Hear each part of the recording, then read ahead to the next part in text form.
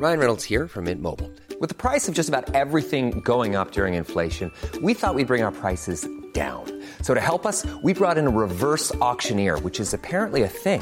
Mint Mobile Unlimited Premium Wireless. How to get 30, 30, bit to get 30, bit to get 20, 20, 20, bit to get 20, 20, bit to get 15, 15, 15, 15, just $15 a month? Sold! Give it a try at mintmobile.com/switch. $45 up front for 3 months plus taxes and fees. Promo rate for new customers for limited time. Unlimited more than 40 gigabytes per month. Slows full terms at mintmobile.com. Support for this podcast and the following message come from Corient. Corient provides wealth management services centered around you. As one of the largest integrated fee-only registered investment advisors in the U.S., Corient has experienced teams who can craft custom solutions designed to help you reach your financial goals, no matter how complex. Real wealth requires real solutions. Connect with a wealth advisor today at Corient.com. That's Corient.com. Hi, it's Claire here. What are you doing this Friday lunchtime? There's still time to sign up to the FT's free Personal Finance and Careers webinar on April 21st with me and Isabel Berwick, the host of our Working It podcast. To sign up for your free place, visit ft.com/money event or follow the link in today's show notes. I cringe to think of, some of the interviews that I've experienced in the past, going into an interview situation and being asked, well, you're engaged, when do you intend to get married? And then when do you intend to have, start a family? And of course, I shot those questions down in flames. But, I know that my experience is not rare. Welcome to Money Clinic, the weekly podcast from the Financial Times about personal finance and investing. I'm Claire Barrett, the FT's consumer editor. Coming up, what women need to know about money and relationships. I'll be sharing a conversation I had as part of an event I did in partnership with Flick, the FT's financial literacy charity, where I was joined by 3 fantastic experts who spend their careers empowering women and girls with their finances. We'll be discussing things like how to talk about money in a relationship, spotting the signs of financial abuse, managing money as a single person, and how to plan your finances before trying for a baby. First up, let's hear from Davina Tomlinson. She is the founder of RainCheck, a financial advice service for women, plus she's the author of Cash is Queen, a book aimed at encouraging teenage girls to make the most of their money. My background was in investment management, so I spent the best part of 2 decades working in the industry and loved it. But what I recognised is that there is this widening chasm between men and women when it comes to our propensity to manage our money, invest our money for the long term. And I couldn't understand why. And I think coming from such a matriarchal background as I do, and recognising that women very much held the purse strings within my household, I wanted to see that success replicated elsewhere. And that's really where RainCheck was born. And of course, that's now extended into my book, Cash is Queen, which is all about helping the next generation of young women take control of their financial futures early as well. Now, we'll talk a little bit about Cash is Queen, because it's aimed at a really interesting cohort of women to be, I suppose I should say, 10 to 16-year-olds. Why did you pick them? I felt that we were missing a trick in that we were waiting until people reached adulthood and we were already, knee-deep in the mire of financial complexity, managing our finances, navigating some of these conversations in our households before we started to try and educate women about how they could optimise their financial well-being. And so what I wanted to do in Cash is Queen was to address the next generation, really targeting young ladies on the cusp of adulthood as they're going through adolescence. We've got all of these other competing pressures, puberty, periods, getting our training bras, all of these things, that can stress you out as a teenage girl. But what I wanted to do was to empower them and have them feel that money was something that they could achieve mastery in long before they reached adulthood. Our second guest is Nicola Sharp-Jeffs, the founder and CEO of the charity Surviving Economic Abuse. You might recognise her from our previous Money Clinic episode about financial abuse. My background is in the women's sector, so working in the violence against women and girls, domestic abuse space. And I think what really struck me as I spoke to them was the economic impact that the abuse had had on them. So that included economic control as part of the abuse that they'd experienced, but also how that led them to be in a position where they really struggled to move forward and to be independent. And I think, this could happen to any one of us. And I remember seeing reflected back to me my own self, and it just made me really passionate, because I felt that the potential of some of the women that I was spoken to had been curtailed. They weren't living the life that they should have been living. And as I say, it made me really passionate to raise awareness of this particular form of abuse. And I established Surviving Economic Abuse back in 2017. And I think the success of the charity is just a reflection of how much it's needed. And our third expert today is Toby Asare, the founder of the blog and community My Bump Pay, which she set up to help women navigate the financial challenges of maternity leave. So My Bump Pay is a platform designed to help women smash the glass ceiling of the baby on the way and beyond. And I started it having been the very first person in my organisation in that particular office location to go on maternity leave. I was incredibly ambitious, and I had lots of questions about how I was going to make it work and stay on that success trajectory that I was on. Amongst having all these questions, I'd talk to my friends about it, different people along the journey, and I'd find that I wasn't alone. And actually, I just had a spark one day to think, what if I put all of this information that is actually already out there, but put it all in one place in a way that's really engaging, in a way that people can grapple with it, but also in a way that gives people the confidence to make the right decisions with all the information at their fingertips. So it's been an incredible journey, started off as a blog, then kind of transferred over to Instagram, and is now in the form of a book called The Blend, which is available to purchase now. So of our 4 things that we said that we think every woman should know about money, I think one of the most important ones is how you manage money with your partner. A couple of the questions that we're getting coming in, some people are questioning whether there's a difference between the way that women and men manage their money. Other people are saying that because of the earnings differential between them in a couple, should people be contributing differently into the joint account, if you have a joint account, because very few people seem to have one nowadays. Maybe it shouldn't be 50-50, particularly if it's after you've gone back to work, after having children, you've cut your hours down, your earnings power has been gone. But how could you bring up this in conversation? Any tips for people who are watching thinking, yes, actually, I've never thought about that? Because it's the lack of disposable income, I think, that prevents women from investing more, from saving more. That is the biggest barrier. It's not that we don't know about investing, that we don't realise how important it is. It's just literally having the cash. I think from my perspective, and speaking as somebody that is divorced, and so coming at the end of a relationship and learning some of the lessons, and it's one of the things that I'm always quite keen to share with the Rainmaker community, because I think a lack of transparency is, again, one of the impediments to women being able to assert economic independence and empowerment and really self-advocate. And so I think it's really important that you start your relationship on the basis of full transparency. And that might look like saying, right, I think we should have a money date. It doesn't have to be in the household, but trying to sexy it up a bit and not make it such a, like a perfunctory thing. Yeah. Do it outside the household. If you think that it potentially might get contentious, try to unpick some of the reasons why. So just trying to, start from a position of empathy and compassion. You're in love with one another. So that's a good place to begin.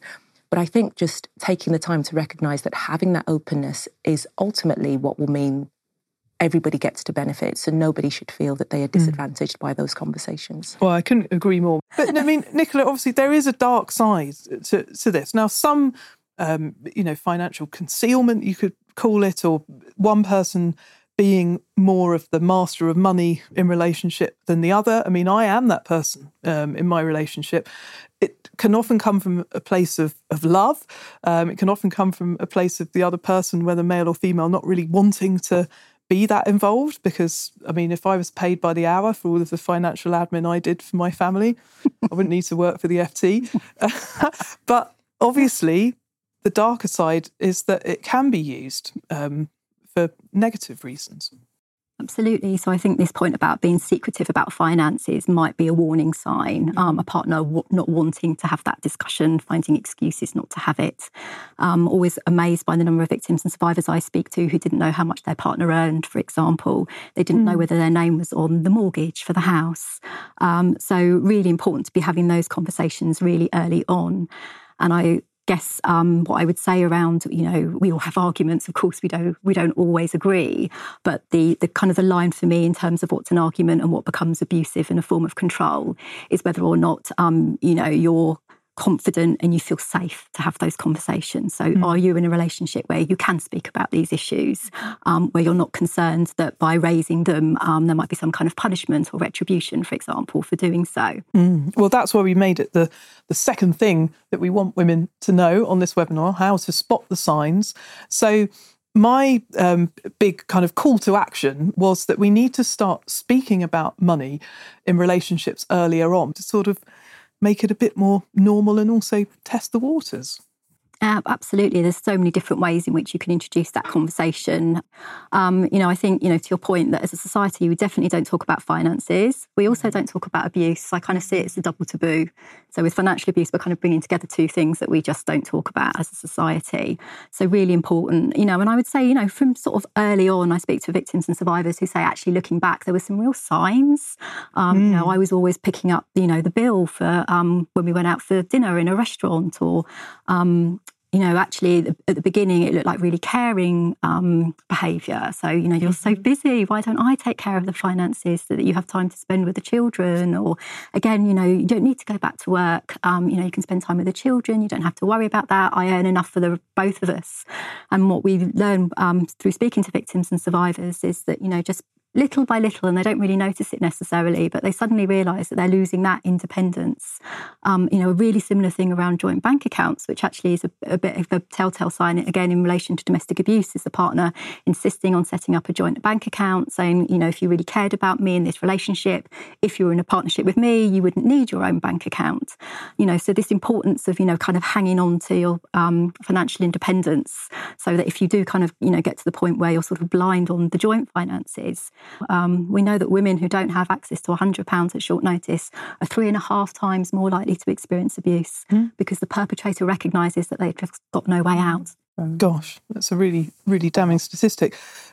Toby, Vinny, do you want to come in on this topic? Toby, I think you've written about this actually in your book. Well, I think money in general is really important to talk about, and we talk about talking about money and how we actually don't talk about money. And there's lots of studies that show that if women don't talk about money, therefore they're less confident in negotiating for money and salaries. And that's lots of stuff that we cover in the book. And it's really important at every stage of your career, not just as you enter into parenthood.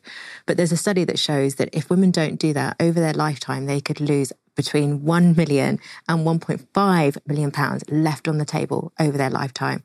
Being an FT journalist, let me interrogate that £1 million figure slightly. So this is things like not asking for a pay rise and you don't get that money. Not moving jobs, maybe because you work part-time. That's something that I see again and again with my own friends. They go part-time and find it harder to job hop. And it's the job hop that increases the earnings power more significantly than kind of natural promotion within the same organisation.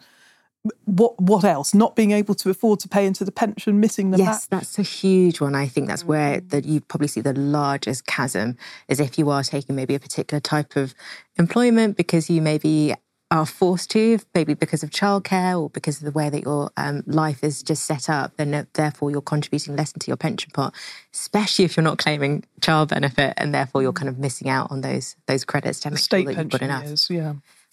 So there are various different ways that we could miss out. But I also just think just negotiating, just having the confidence and the willingness to ask, oh, okay, is that it? Or, but why? Or doing your research around a particular sphere, so be it a career, and making sure that you know that you're being paid your market rate and your market value.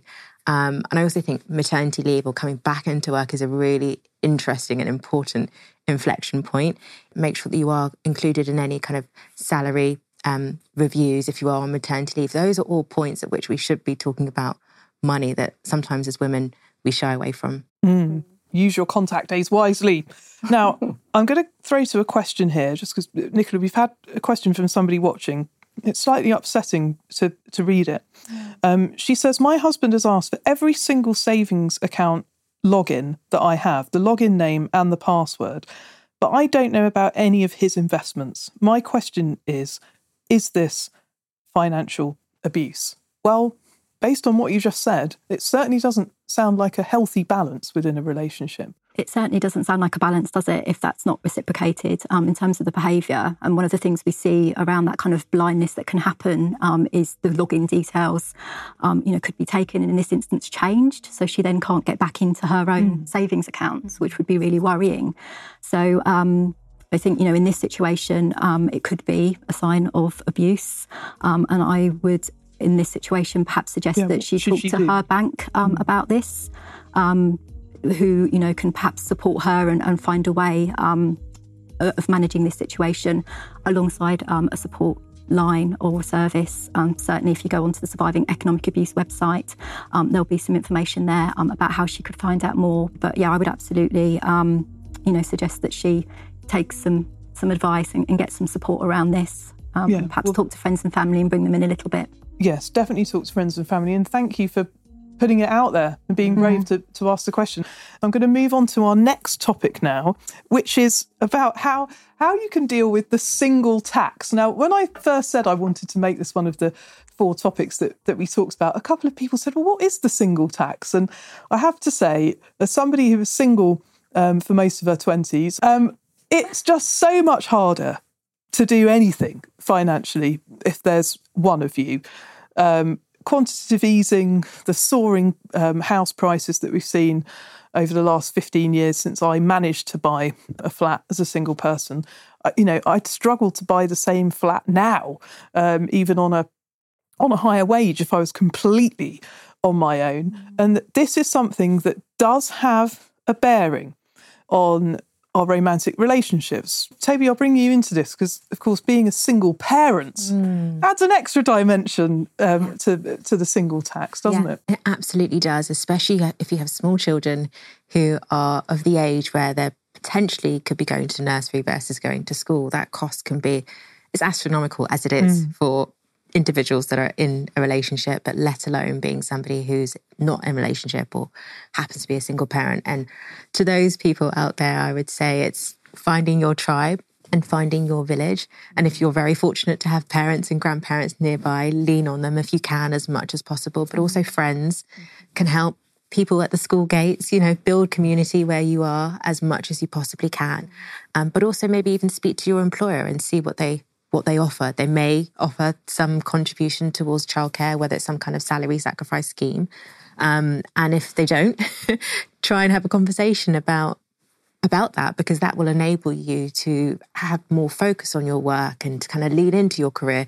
So hopefully that might help you in the long run in terms of your earnings trajectory to try and help hopefully offset the challenges of being a single parent. Okay, so we're going to cover our 4th and final area now before we move on to viewers' questions, which is the money things that you need to know and have talked about to your partner before you even think about trying for a baby.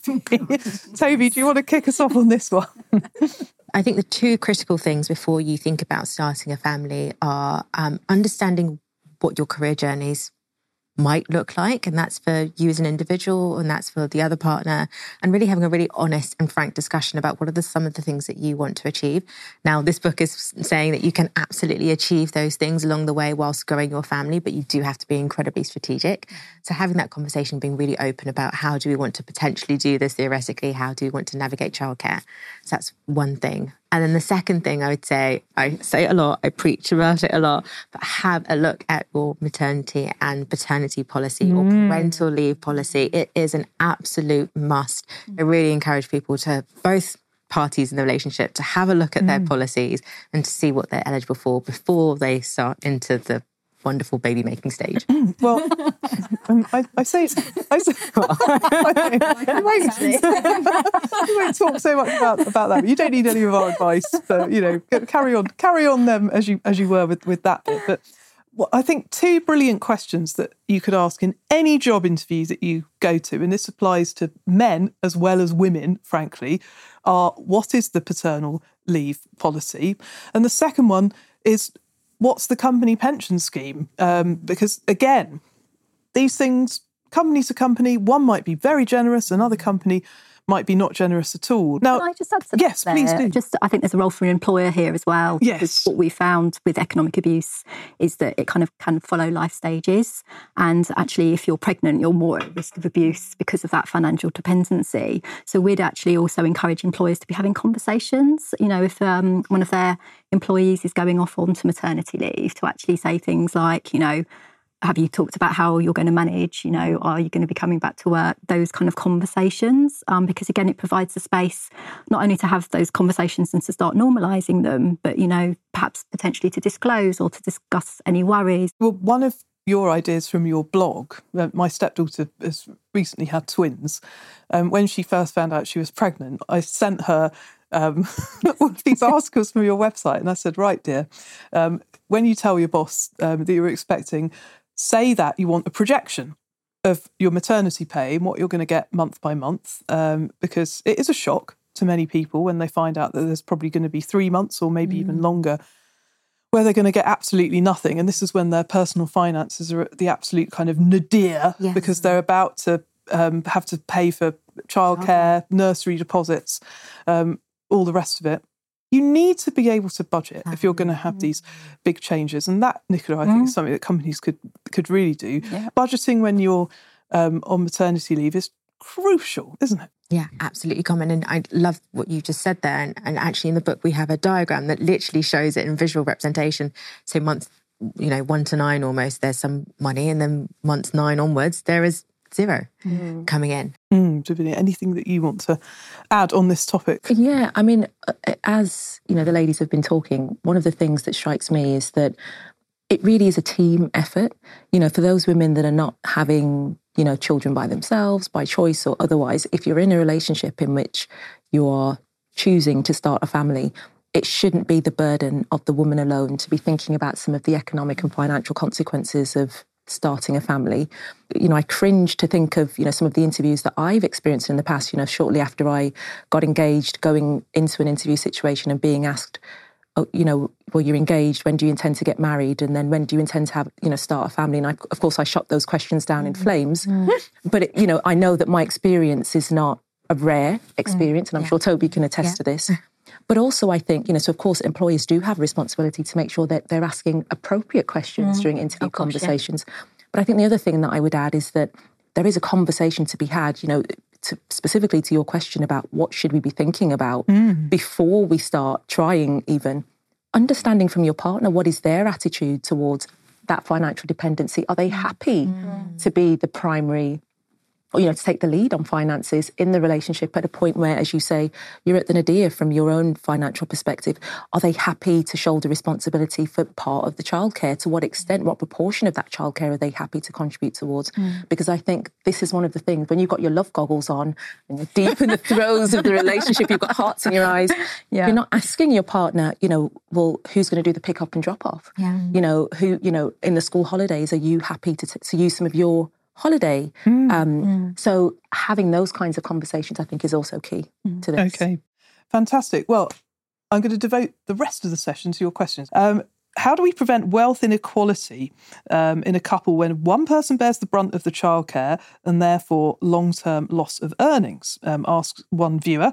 Toby, do you want to come on this first? Yeah, how can we structure the talk? Yeah, I think don't have that talk just before you go to bed. I think timing is so important. And I think structuring the talk as a family vision. So there's different ways that you might want to approach it, but it could be having a family vision board party, for example. Family vision board party. Yes. And, laying out or cutting pictures or getting pictures from online of what you want your family setup to look like. And therefore then having a conversation about what it's going to take to achieve that and who needs to play which role at which time to achieve that. So I think those are different ways to kind of have the conversation. It can be incredibly daunting, but I think looking at it as a kind of complete family goal does sometimes help. Any other advice for the imbalance? Got a couple of people talking about the ratio, saying with the cost of living crisis, is it fair to ask your partner to contribute more to household bills? And how would you approach that conversation? I mean, I'll personally share, I earn more than my husband and we have a ratio method and I pay 2/3 and he pays 1/3 because I think that's fair. I don't want to denude his savings. Not that he saves as much as he should, but it's his money. I can't force him to. Starting a conversation and saying that though is difficult, Davinia and Nicola.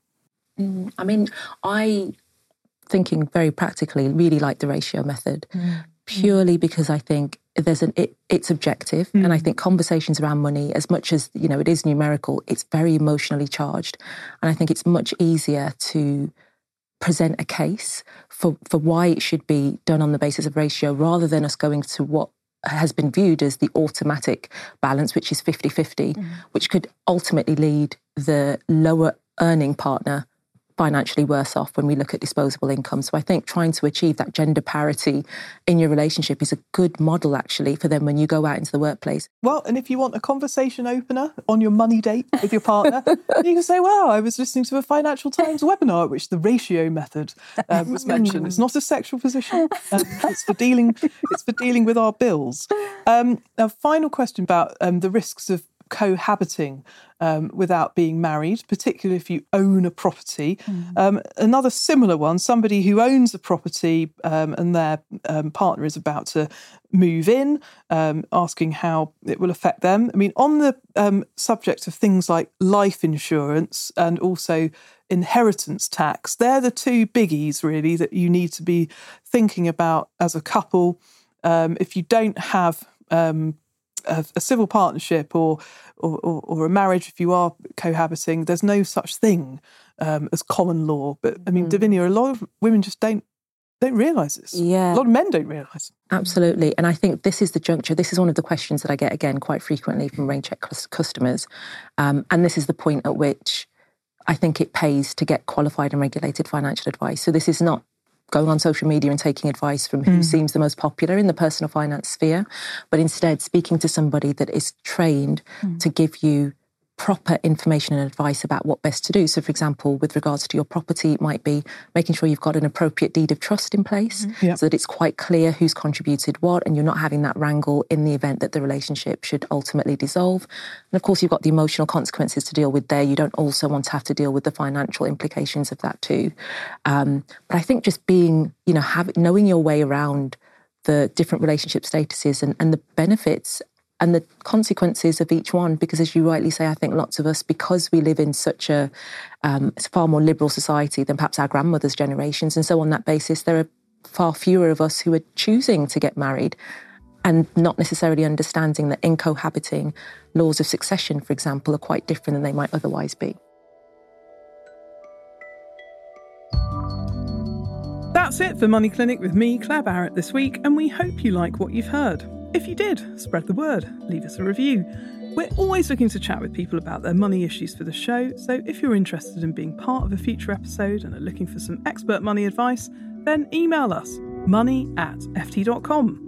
You could also take a peek at our website, ft.com/money, grab a copy of the FT Weekend newspaper, or follow me on Instagram. I'm @ClaireB. Money Clinic was produced in London by Persis Love. Our sound engineer is Breen Turner, and our editor is Manuela Saragosa. You heard original tunes this week by Metaphor Music. And finally, our usual disclaimer, the Money Clinic podcast is a general discussion around financial topics and does not constitute an investment recommendation or individual financial advice. For that, you'll need to find an independent financial advisor. That's all the small print for now. See you back here next week. Goodbye.